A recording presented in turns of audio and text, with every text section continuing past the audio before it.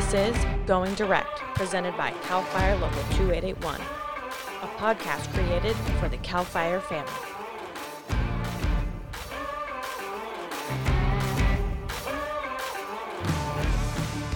Welcome back to another episode of Going Direct. My name is Dee Dee Garcia, and I am your local 2881 communications officer. Today, our Chief Legal Counsel, Gary Messing, is back to chat with President Tim Edwards about some hot topics and issues that affect our members. They'll be covering vaccinations, membership, force issues, legislation, and more. All right, Tim, let's get rolling. Hey, good afternoon, Gary. Good afternoon, Tim. Thanks for coming back to talk about these subjects that are out there floating around in our members. The biggest hot topic of the times is the vaccinations. So we're going to touch on that at the beginning of what's ongoing in ours, what our local is doing, and what other bargaining units are doing. And, of course, the breaking news today is the CDCR judgment on the stay of theirs. You want to just touch briefly on what we have done as a local? Sure. First of all, only 3 unions have done anything really about the issue of the vaccination and testing policy. SEIU, CCPOA, and Local 2881. The others have been absent on this issue. Local 2881 and SEIU did something similar to one another, which is we went to PIRB and got the PIRB to expedite the process of hearing a case for us, as SEIU did.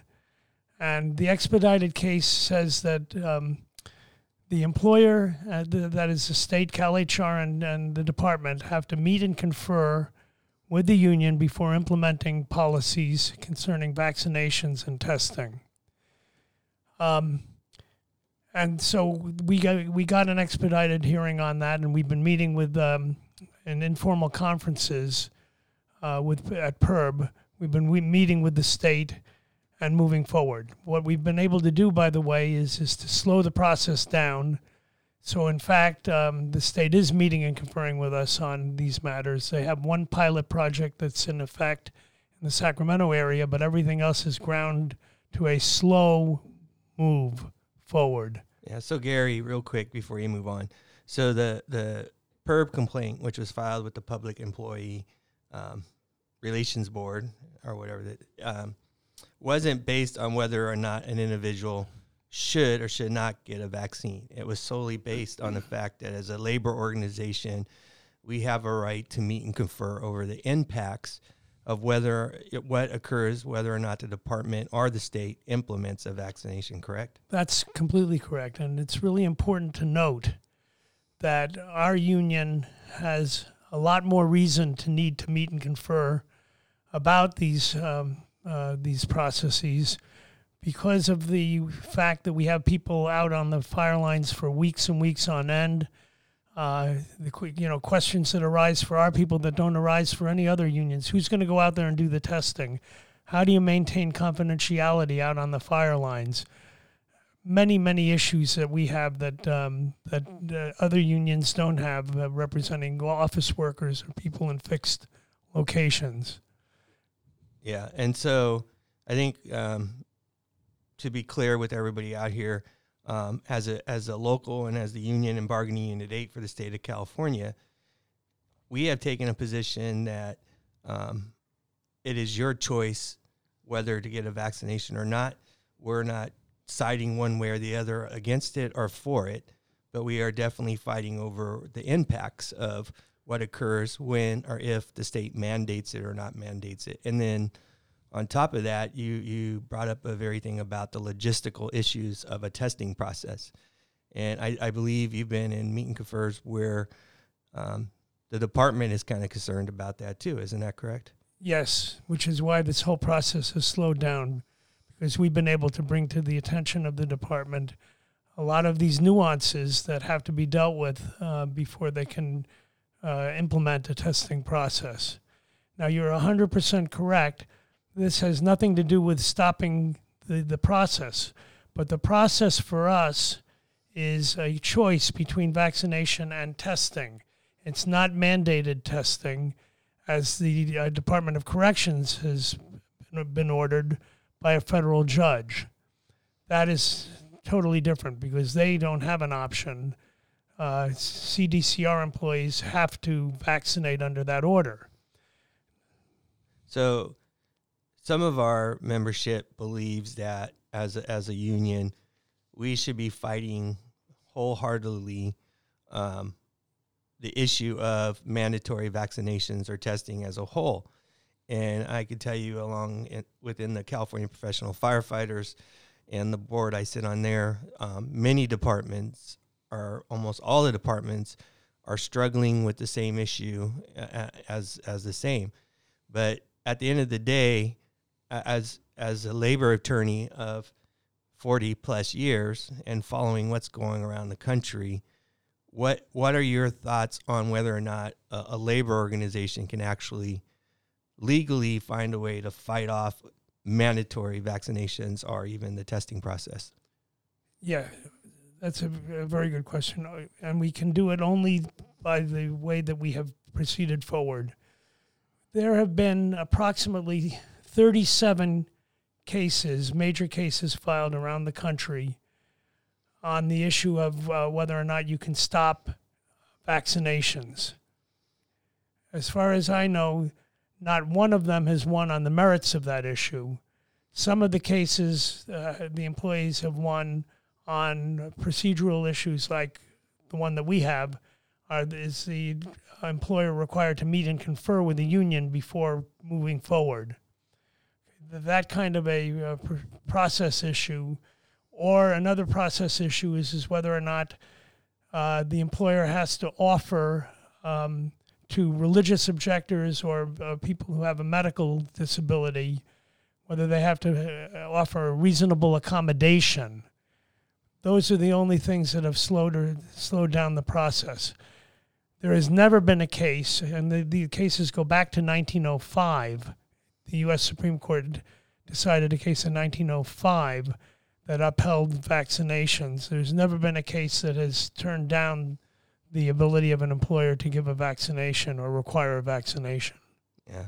So I don't know if you've been following, there's this legal firm out of the LA area that is pursuing a case on behalf of what they said, the LA first responders. And first off, it does not involve LA City local union or LA County union. It involves an independent law firm and independent firefighters that are paying this law firm anywhere from $500 on up individually to pursue a lawsuit to stop the process. Are you following that case at all? No, not really. Yeah. And what's ironic about that case is Freddie Escobar from LA City actually talked to one of the attorneys and said, hey, we're not paying you this. It's an individual firefighter. Why are you taking this on? Because they've been following it too, right? These cases that have been getting shot down. And they're doing it on principle and principle alone to fight it. And actually has made statements that they're not even sure they'll win the case, but it needs to be done on principle. So we have had individual members, I believe, that won't actually openly admit it, but have said it, have joined this group on their own to prove a point that, our labor attorney, their labor attorney are all out of whack because of this one law firm. So you should read up on that and see what's going on there, because it's getting to be a hot topic where it's pitting even departments. Well, I should not even say departments, just take the department out. It's taking unions and their members and pitting us against each other on a very issue that, I'll just tell you is a personal choice first and foremost. But as a union, we have to look at the legal side of things. And so, you should read up on that. It's very interesting what's going on there. Well, as I said earlier, I'm not aware of a case that has ever been decided that is positive on the merits of this issue. And that includes cases involving employers as well as universities and schools. There's never been such a case. Our people work too hard for the money that they earn. I hope that they're not putting that down a hole on a and an issue that there just is not a percentage chance of winning, not a good percentage opportunity to get a good result. Yeah, I hope so too, because as a local, they pay in to our legal defense fund, which is your firm, and they're getting the same defense that anybody else and any other labor attorney can give them. And so I hope they're not paying for this attorney that is taking something on outside the unions to prove a point, but also collect hundreds of dollars off of individuals on a hope and a prayer, But, we have individuals that believe the union is not doing everything we can in this situation of times with the vaccine. Now, you did mention the Department of Corrections. CCPOA has been able to, for the moment, get a stay of the policy that's applying to them. However, that is a stay that's been issued by a superior court, a California court, that conflicts with a federal judge's order that everybody be vaccinated. So it's a stay that's temporary. It's not a decision on the merits, number one. Number two, it involves a conflict between the jurisdiction of a state court and a federal court. And I wouldn't put a lot of hope, frankly, behind a superior court judge being able to overrule a federal court. But what's very important to note is in the CDCR case, correctional officers don't have a choice. They have to vaccinate pursuant to the order. That order was deemed by the governor, and the governor took this position, to be overbroad. The governor said that wasn't necessary, that vaccinating or testing in the alternative was sufficient. That is entirely different than the situation we have, because we have the option of vaccinating or testing. So the cases are different, and I don't know where that's going to end up, but I presume that it will end up where all the other cases did, with the employer winning out. And in this case, it may be the governor, and the CDCR may have to follow the same process that we're working through for CAL FIRE. So before we jump off the vaccination topic, I received a call asking, and you explained it a little bit, but I want to reiterate it, where we are on our PERB claim, because SEIU, which you mentioned, had a for lack of better words, a settlement, which to me basically just referred them to meet and confer over it. And so there are some questions like, why are we still messing around if SEIU settled on that? Why are we hanging out longer than they did? Well, because we're just on a slightly different timetable, and we're moving in the same direction that SEIU did. We're looking at settling this matter with an order, essentially an agreement to meet and confer. But the important thing is we want to meet and confer before things are implemented. That's the agreement that SEIU was able to obtain, and that's where we're moving. And frankly, we're deep into the settlement discussions, and we may be able to wrap something up hopefully soon. But we will continue to meet and confer on the issues, because there are many tweaks that are going to have to occur in order for this process to work. An example, even in the pilot project, they had 3 days of testing that were available. So Darren and I, and I believe Joe Tanaka was also involved in this. We were on the line with CAL FIRE, and pointed out that there are people whose duty weeks conform with those 3 days. And they may also be somewhere else in the state, hundreds of miles away. How do you deal with that? So already the schedule has been changed to allow for 4 days of testing, and for the people to be notified in the field that they don't have to come in for testing if they're hundreds of miles away. That is the kind of thing that's happening all the time, and we're trying to deal with it at the bargaining table. Yeah, well, and along with, as I end up telling individuals, if they, for lack of better words, order you in to take a test on your day off. Who pays for that? Who doesn't? How much, 4-hour callback? If you're deemed to test positive and you're put off on quarantine, who covers that? Is it your sick leave or state leave? There's all kinds of issues that are involved in that meet and confer that need to be answered, correct? You bet. Yeah. You're touching on some of the important ones. Yeah. All righty. Well, I mean, we could talk about vaccinations all day because it's a very hot topic, not just in our department, but in other departments and the fire service as a whole. But at the end of the day, I think it's good for our members to hear, one, is we are doing something. We're negotiating over the impacts of whether or not unvaccinate or, at this time, test. But as a local, let's be clear to everybody before we jump off this subject, we have not taken a position for or against vaccines. That is a personal choice on an individual to make. But we believe, as an organization, we have the right to negotiate over the impacts of that. And that's exactly what we are doing.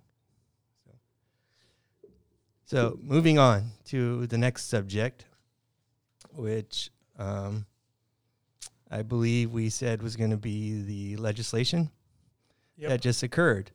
We had a very active legislative year where we sponsored 3 bills ourselves and worked alongside multiple others that did a lot of impact to CAL FIRE as a whole, dealing with health and safety, disciplinary actions, leave time for injuries, and multiple other things on research and development. But the reason why I have you here today is talk about probably 2 of the ones that you were involved in and that we've also kind of negotiated over the years is, 4800, which obviously the governor vetoed and said it should be back at the negotiating table. You've been our attorney. How many times have we negotiated that at the table there?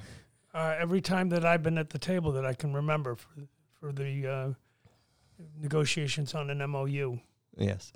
So we will be back at it again to push for that benefit that every other local fire department in the state of California has.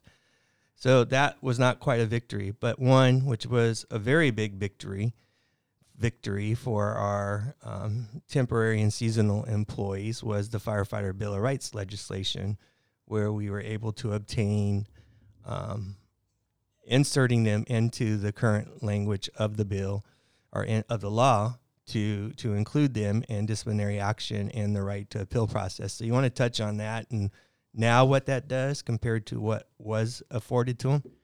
Well, let me go back and give a little context to this. This all started out with us being directed by the union to try and do something in court to assist seasonals in having appeal rights when they are terminated from their employment. Seasonals tend to not have any punitive action taken other than termination, really. It doesn't make sense to take lesser actions against seasonals out on the fire lines. It just doesn't happen. But it is very unjust and very unfair to seasonals who, some of them have 8, 10, 12 years on the fire lines as seasonals, who can be terminated essentially without a due process hearing. So the board of directors directed us to try and do something in court. And we took a case up, and we said that this individual should be entitled to a hearing, an individual and other people in similar circumstances. While that case has been pending in the Court of Appeal, we discovered, interestingly, that the department takes the position that seasonals don't have any rights under the Firefighter Bill of Rights Act, even though they've been affording seasonals the rights other than the appeal rights. The department says that they have no rights under the Firefighter Bill of Rights Act. This was alarming, but what happened was that the lobbyists for the union shot into action. Aaron and Terry got very active pushing legislation which ended up with the amendments that we have before us now. So before you go on, I want to lay it out to the members in more of a firefighter term. Our Firefighter 1 classification and temporary employees were afforded by the lack of goodwill of the department to have a union representative present at a time of interview, an investigative interview, or a disciplinary, not a disciplinary hearing, but a formal complaint or whatever being questioned by a supervisor. They believed that that was not covered under the Firefighter Bill of Rights, so they were just doing it out of their own good heart to do that. The seasonal Firefighter 1 classification and temporary employees were afforded a name clearing, and that was it, where you went in front of the same unit chief or whoever that signed your termination, and you expected them to unsign your termination. That was the process that the department was allowing to occur. This now goes above and beyond that and solidifies into the Bill of Rights that first, they are entitled to union representation at all times, but then the appeal process, which is, then you can go on from there, Gary. Okay, and you just mentioned some examples of things that they're entitled to that the department was providing, but I mean, there are many other things in the Firefighter Bill of Rights Act. The right to representation, the right to tape record, the right not to be harassed, the right to see a document, your statement when you have a follow-up interview, and on and on. The statute of limitations. I mean, all kinds of things that are covered in the Firefighter Bill of Rights Act that before the department was allowing for our seasonals, but now it is in the law and it's required. Okay, so this all started out with the question of what kind of appeal rights are you entitled to, and you've just indicated what was available before the act was amended into the current form. So what was available was essentially like a Skelly hearing. You just get to meet with the unit chief, and whatever their decision is, that's it. So this is the big and important issue, because the department took the position that seasonals were not covered because they don't have a probation, they don't complete a probationary period, and we took the position that they don't have a probationary period to complete, so therefore they were covered under all of these provisions. The main thing that was at issue then was the appeal rights, and now what we have is we have adopted legislation. We've had the legislature adopt legislation that provides for an appeal for a termination of a seasonal employee who will then get a hearing with almost the same, virtually the identical balance of what has to be proven in order to retain one's job or to get the job back. So a normal employee has to be proven by the employer by a preponderance of the evidence to be guilty of misconduct. We have the same burden to go forward. The employee must now prove that by one iota of evidence more than the employer that he has the right to have his job back, that the misconduct is not valid, or that there's bad faith. If that happens, the employee is not entitled to back pay, but is entitled to be reinstated in the current fire season within 7 days of a decision by the SPB, or if there is no fire season still undergoing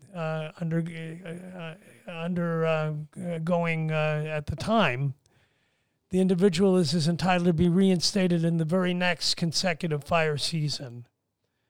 So basically what's happened is what was before what we call an at-will employee, somebody who could be terminated for no cause or any cause so long as it is not an illegal cause, has now got rights to file an appeal that can get them their job back. And that is incredible and significant, and I just can't say enough about what the lobbyists for this union have done in order to make that possible. I was asked to come in and assist in the later stages and pushing the ball over the hill. But Aaron and Terry are, to be really thanked for what they were able to do on this matter. Yeah, there was a lot of work done, even up to the last minute, where there was an effort to kill the bill or strike some of the stronger language out. And we have to give credit where credit is due. Also, is Senator McGuire, who sponsored this bill, personally on the phone with me, we had a conversation and decided that if the bill wasn't going to move forward in its current language, then why send it forward in the first place? And we both stuck to our guns and sent it forward to eventually be signed by the governor. So a big kudos to Senator McGuire for holding to his guns too, and seeing through it and helping us on the floor. And a big set of kudos to the president of this union for also not bending and sticking to his guns, Tim, because I witnessed it. We wouldn't have had this legislation if you had backed off. Yeah. Well, it's just one more thing for our firefighters who are out there, just like the permanent firefighters, 40, 50 days plus away from home, deserving the same rights as everybody else. So this was huge. It's a good move in the right direction. A lot of work still to be done, but it was a victory among even a downfall on the 4,800. But we'll get the 4,800. We're not going to give up on that. So there we are with legislation. There was others and a memo that went out from me talking about the $5 million to a health and safety research that this union got started, a Wildland Fire Conservancy sponsored. The Conservancy ran by Dr. Ron out of San Marcos to study the health and safety of us and our members on the front lines. So we have a good set of funding for that. We were able to take money that was going to be allocated to OES and turn it into CAL FIRE for R&D, research and development also. It was a very active year among a year of COVID where legislators still weren't meeting individuals in person. So very, very long year, but we got through it. So moving off of that subject, we'll move on to one of the next hot topics that are going on. Because of not just major fires going on throughout the state, but because of the shortage in staffing and particularly in the paramedic classification throughout the state, even in local government, we are having individuals being forced on constantly. And last year, Gary, you were a part of, and maybe it was the beginning of this year, and all these things are running together. You filed an OSHA complaint and a Department of Labor complaint on these force issues. Can we just cover those at first, where we are and what occurred with those? Yeah, actually, we filed two Cal OSHA complaints. We had to file a separate complaint for RRU and one for SLU, and we're actually in the process of looking at the possibility of filing one for BEU. However, the problem is Cal OSHA and the Labor Commissioner thus far have taken the position that they do not have jurisdiction over this kind of a workplace injury. They consider it to be a matter of hours worked. We feel that this is a very basic workplace injury issue. People who work more get injured more and get sick more, and the more you work, the higher the rate of injury and illness that you have. So we have been pressing that, but we have not received back any response from our latest communications. Because of that, the union has directed us to look at the possibility of other forms of litigation to try and handle this matter. Something has to be done because the number of hours that people are working are insane. They're just, most departments who are working a 56-hour week don't work the kind of hours that our people work, if they didn't work an hour of overtime in excess of their EDWC, our people just working a 72 hours week in a year work more than most firefighters do in the state. Something has to be done. We are painfully aware of the type of impact that this is having on people. So we have engaged in a massive study to try and push forward with a potential lawsuit. We've found very interesting documentation and studies that have been done, nothing yet that is directly on point. But it is very clear that there are studies that show that the more hours you work, the more you're going to get injured and the more you're going to be ill. And on top of that, there's a correlation between the number of hours you work and the amount of sleep that you get. And individuals who have sleep deprivation have more illnesses and injuries than anyone else. Yeah, I think one of the things that we definitely stressed to OSHA, I know I have personally and to other individuals, is even it may not even be a physical injury, so to say, but a mental injury because of the stresses put on for those long hours and back at home with the family issues that now occur from people being gone away from home, could create a very stressful environment that causes mental problems and depression and all that other stuff. And to us, that's an injury that OSHA, in my mind, has failed to recognize because they only recognize what they believe is a physical injury. Is that kind of how you took their response? Absolutely. That's 100% how we understood their response. And when you say mental injury, we're looking at people who have suicidal ideation. And it doesn't take 50 shifts in a row to get to that. Although we have actually examples of people who have worked 40 to 50 shifts without a day off. It doesn't take that long. 10, 15 shifts, people could be in danger of taking their lives. And it's happening. It's happening not only in this union, but in the profession in general. Yeah, the fire service as a whole. And it's starting to not just be a CAL FIRE issue. It's becoming, like you said, a profession as a whole issue.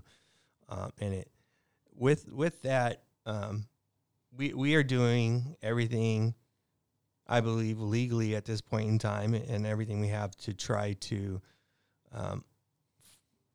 force the department to figure out a way to solve the issue. But at the end of the day, we can't physically go in and make the department hire more people. But it's not just the department. Take Riverside. It's the local government. It's the cities down there and the county down there that has to fund those additional positions and get them filled. And with that, I want to touch on, let's touch on Riverside real quick because that seems to be a hotbed. And I'll start off by saying in no way, in shape, in form does this union agree to forces.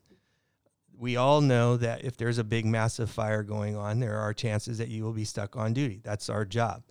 The issue has come where there's no fires going on, and because of lack of staffing, nobody's going home. That's where we have an issue, and we don't condone that. But in that same term, or same environment, this talk about individuals, a handful of individuals that may be getting forced on more than another group. And we hear, what's the union doing about it? And as a union, we work for the majority, not the minority. And unfortunately, sometimes the minority may be the one being affected a little bit more. But at the end of the day, the majority rules. And that's the way it is in life. So when we talk about, are you here, and this is where I want you to chime in, Gary, is when you hear individuals talk about, well, this is what I want my local district to do. And why can't my local district or chapter do something?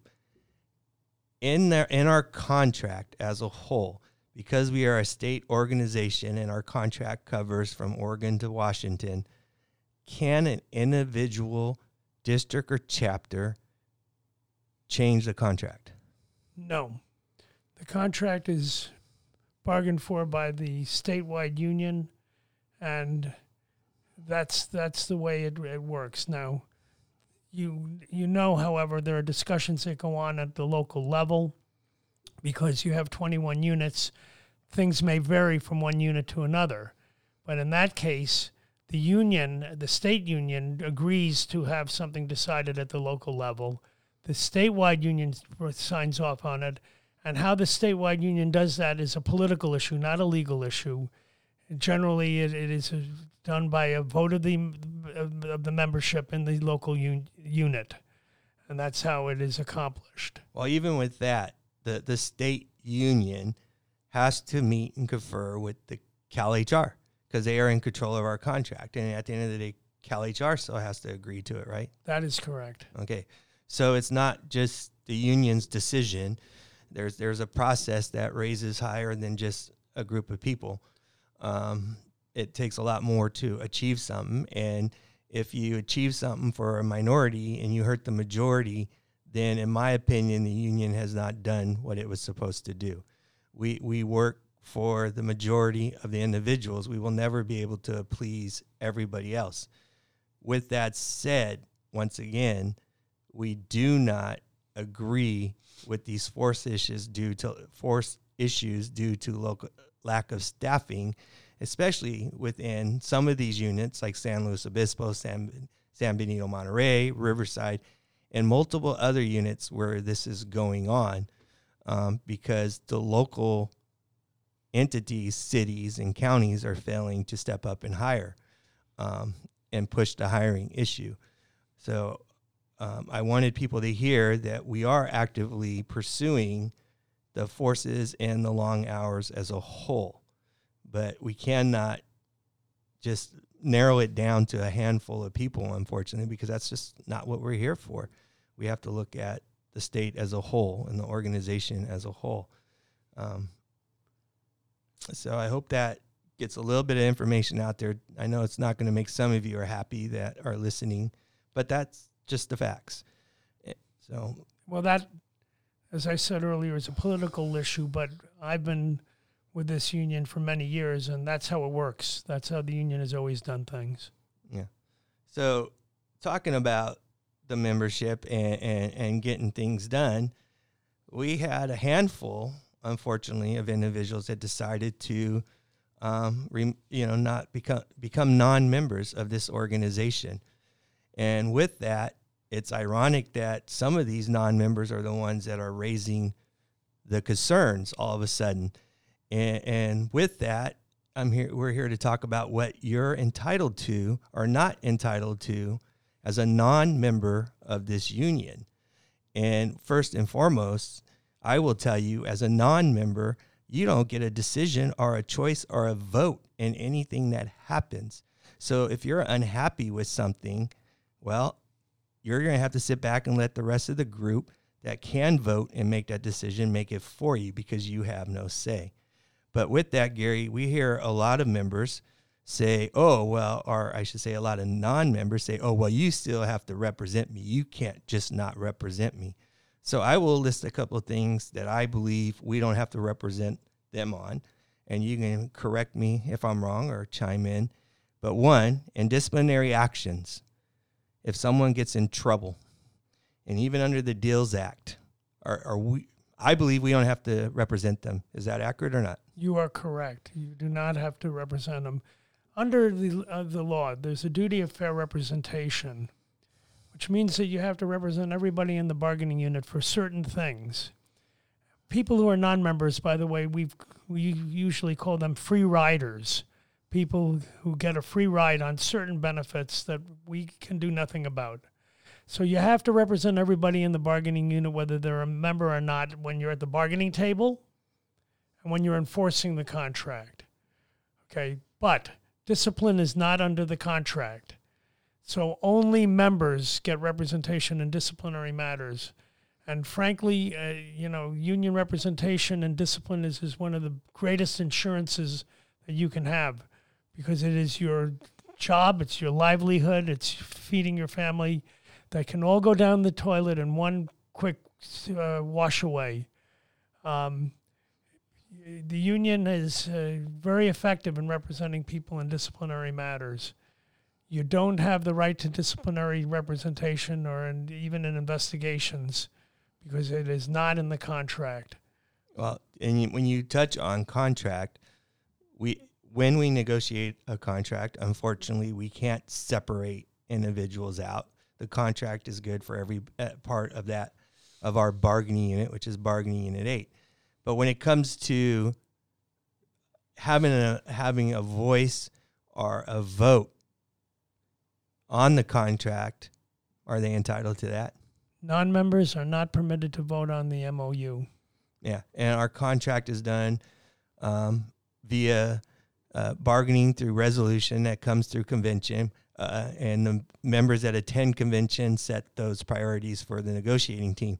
So in reality, you have no say as a non-member in what occurs in our contract and whether or not it's accepted in our contract.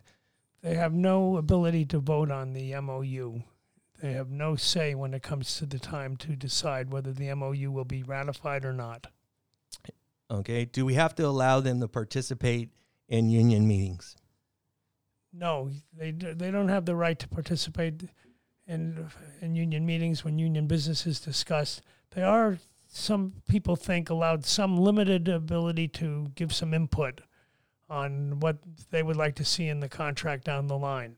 But they don't have the right to come to meetings, and they don't have the right to the disciplinary and investigatory representation. They don't have the right to vote on a contract.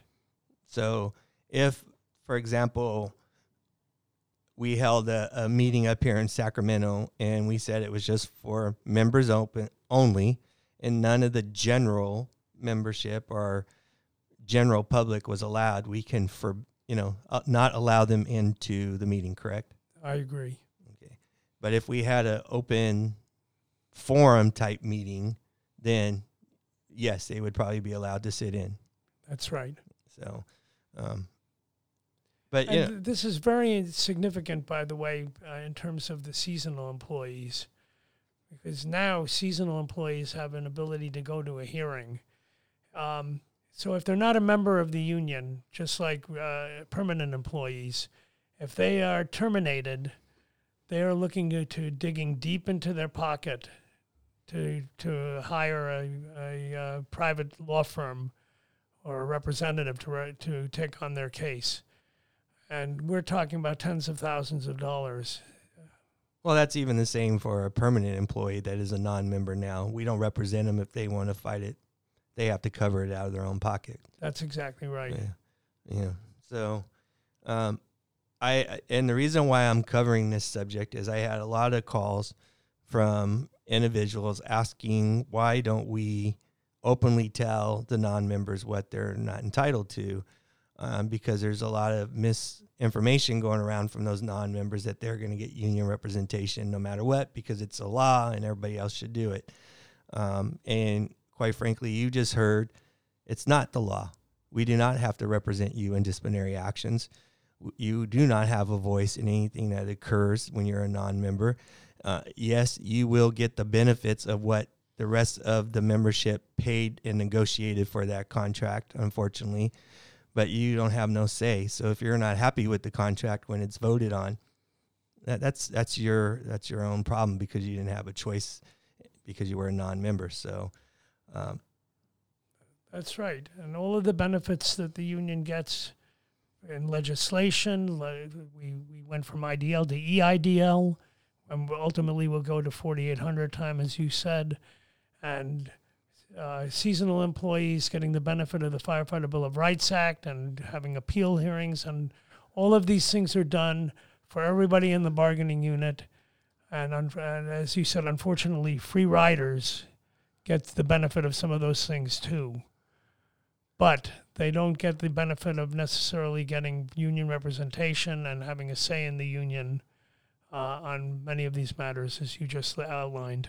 Yes. So as we go to close out here for this podcast, I want to end with this.